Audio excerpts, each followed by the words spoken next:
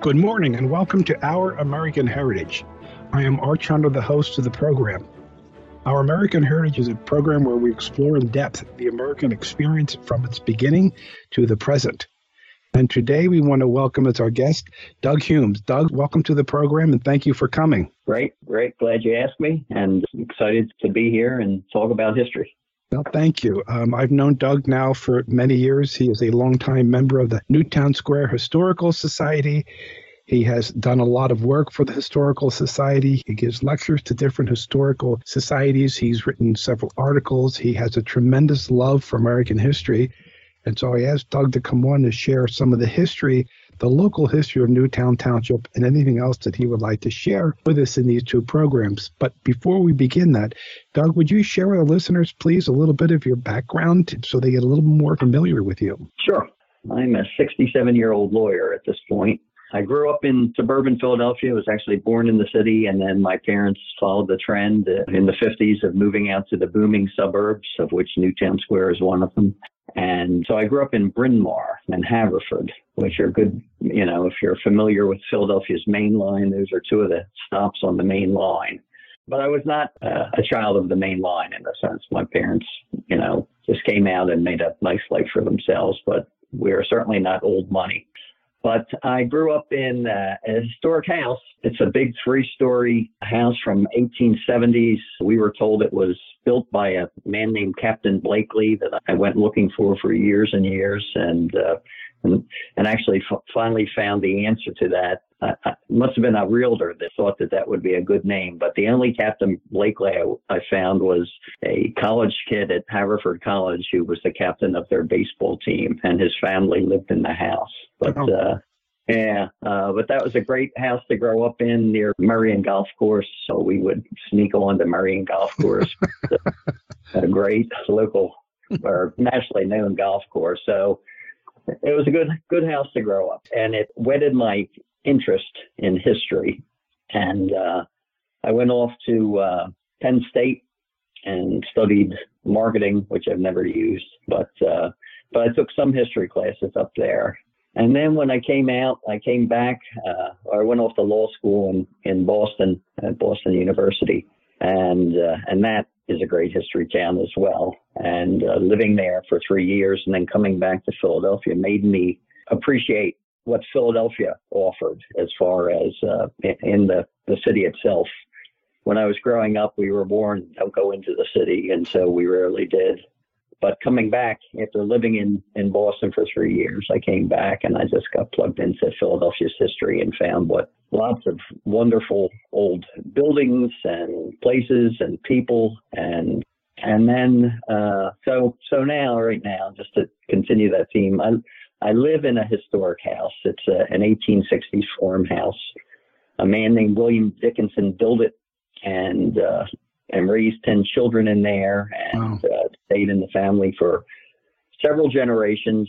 And then sadly I went in and researched their genealogy and found that his son was the last one living there in the 1920s and had 2 children who both died in their 20s. And so there was no one to take over the farm, and he ended up selling it to the developers, and the house was basically subdivided up to the back door. So it's an old farmhouse, but there's no old farm outside. But that's good for me. When I have to cut the grass, it takes 10 minutes because there's not much around. So, do you believe that, or do you feel that being a lawyer has helped you over the years with your research that you've done in history? Yeah. The law school education, it teaches you a very rigid way to think, but a very organized one. And lawyers typically, they don't know all the answers, even though they have to pretend they do, but they know where to find them. And that's because they've been taught rigorous research skills. So I think absolutely that has benefited me. Yeah. Doug, I thought only historians thought they had all the answers. So, and oftentimes historians don't know where to get the answers when they don't know the answers, but that's a whole nother story. So, yeah. So tell us how you got involved with the Newtown Square Historical Society, and what your capabilities have been with them through the years. Well, I moved to Newtown Square. Newtown Square is just a couple towns over from where I grew up. So I was familiar with Newtown Square. When we were growing up, my mother rode horses, and she would take the neighborhood girls out to ride horses. And so, as I remember, we went to various farms in Newtown Square because Newtown Square was considered horse country. So I moved there in 1990 with a wife and two very young children. And I remember distinctly there was sort of a change, an epiphany. We went to a couple of the 4th of July parades. Mm-hmm. Newtown has, I think, the largest 4th of July parade in Delaware County. So we would sit there on the side and watch all the groups go by. And one group in particular was called the Marvelous Marchers. And they were a neighborhood group. And every year they had a funny theme. They would have the men one time would, dressed up with briefcases, and they were doing the synchronized briefcase movements. And one time they had beach chairs. And so they had these choreographed shows where they would do that. And they were just having fun. And I was sitting there on the sidelines thinking to myself, you know what? This would be a lot more fun if we were doing that rather than sitting there and watching them. And that was my impetus to get involved in the community. And then at some point, and we did, within a few years, we were part of the Marvelous Marchers. And my children and I had 5 wonderful years doing crazy things down the middle of Westchester Pike with that group.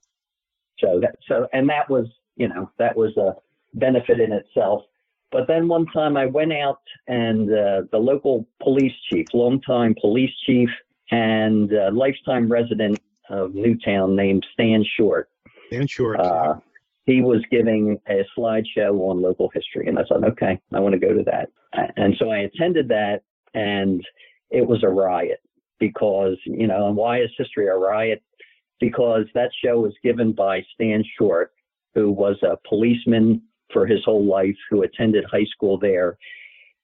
He knew all of the stories of everyone in the community. And so when he gave the show, he added in personal anecdotes, and it was really interesting and really funny.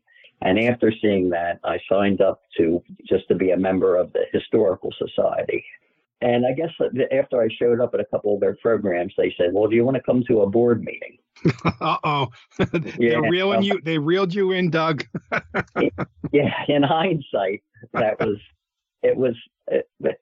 hindsight, it actually was one of the most significant moments in my adult life, because I went and I was in a room in a historical home, and there were 25 people from the community there. And I was the youngest by at least 25 years. Mm-hmm. It was, but what I found was that in that room, those people were the people in the community that made everything good happen. Mm-hmm. From 4th of July parade, the Historical Society, they're involved in the at the time, there was a greeters club to greet everyone that moved into the community. And if you went to the polls, they were poll volunteers. And, Jack Grant had been the president of the school board. And, Sam Coco was the one that came up with the idea to mark all of the historic sites in Newtown with a beautiful sign.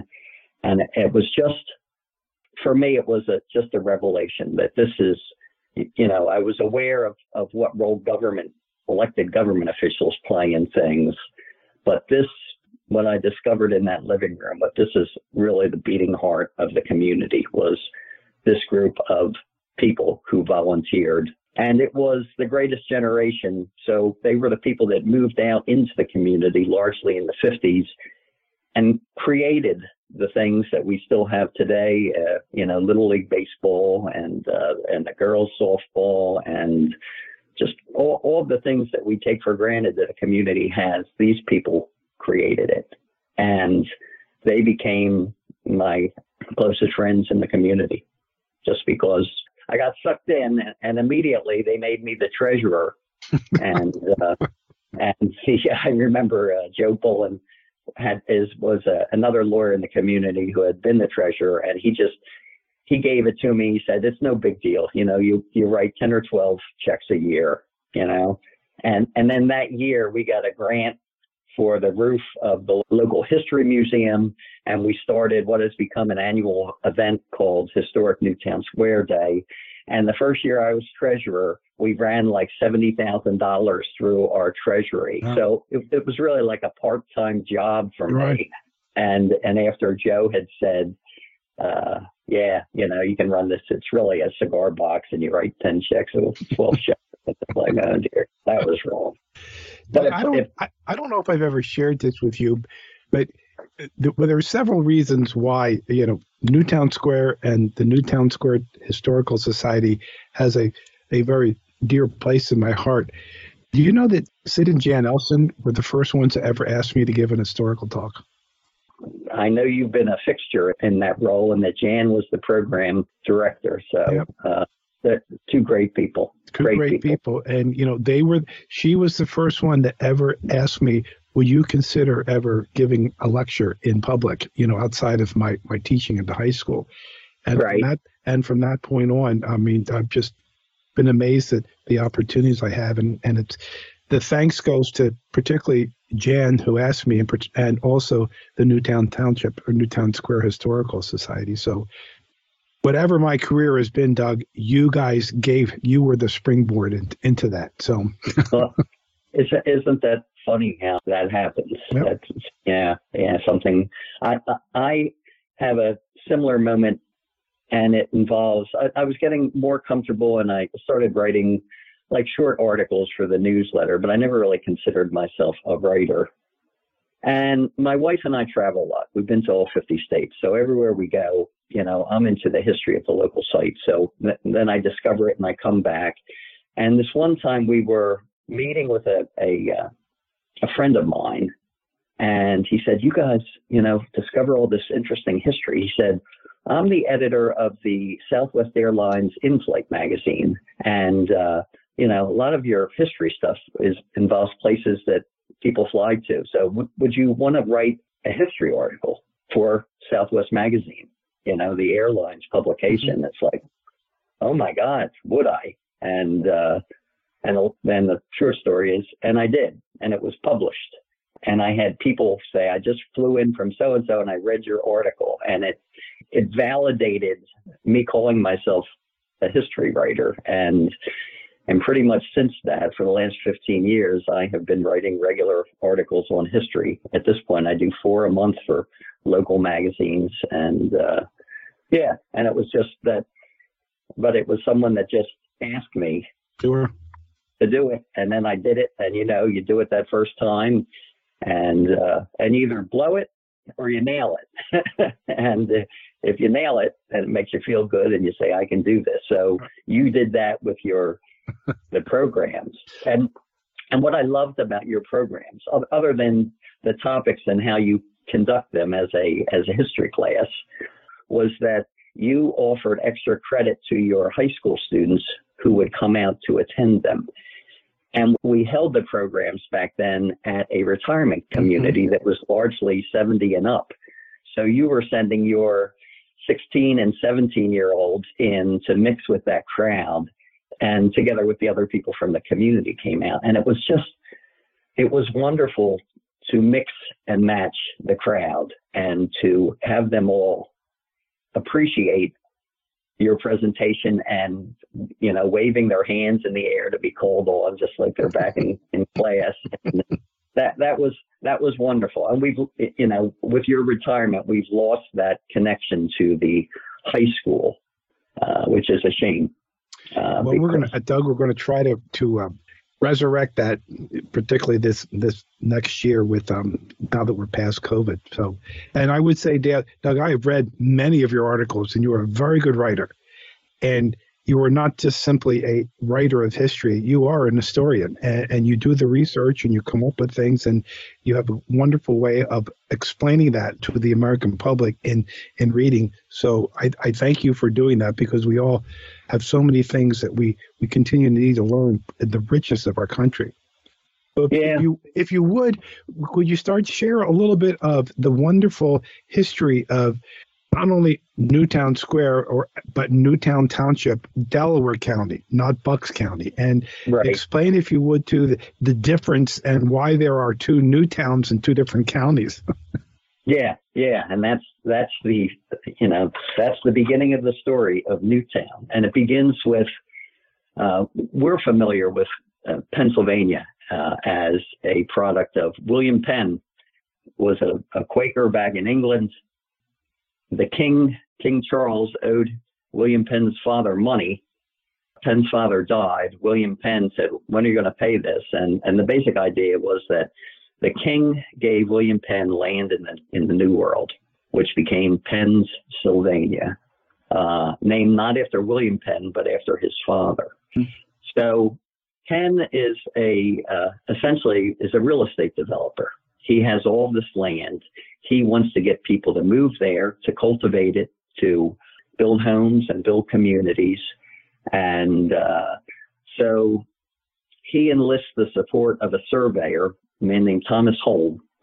And first they sit down and plan out what his capital city is going to look like. And so Philadelphia is the original capital city of Pennsylvania. And it's laid out in a grid.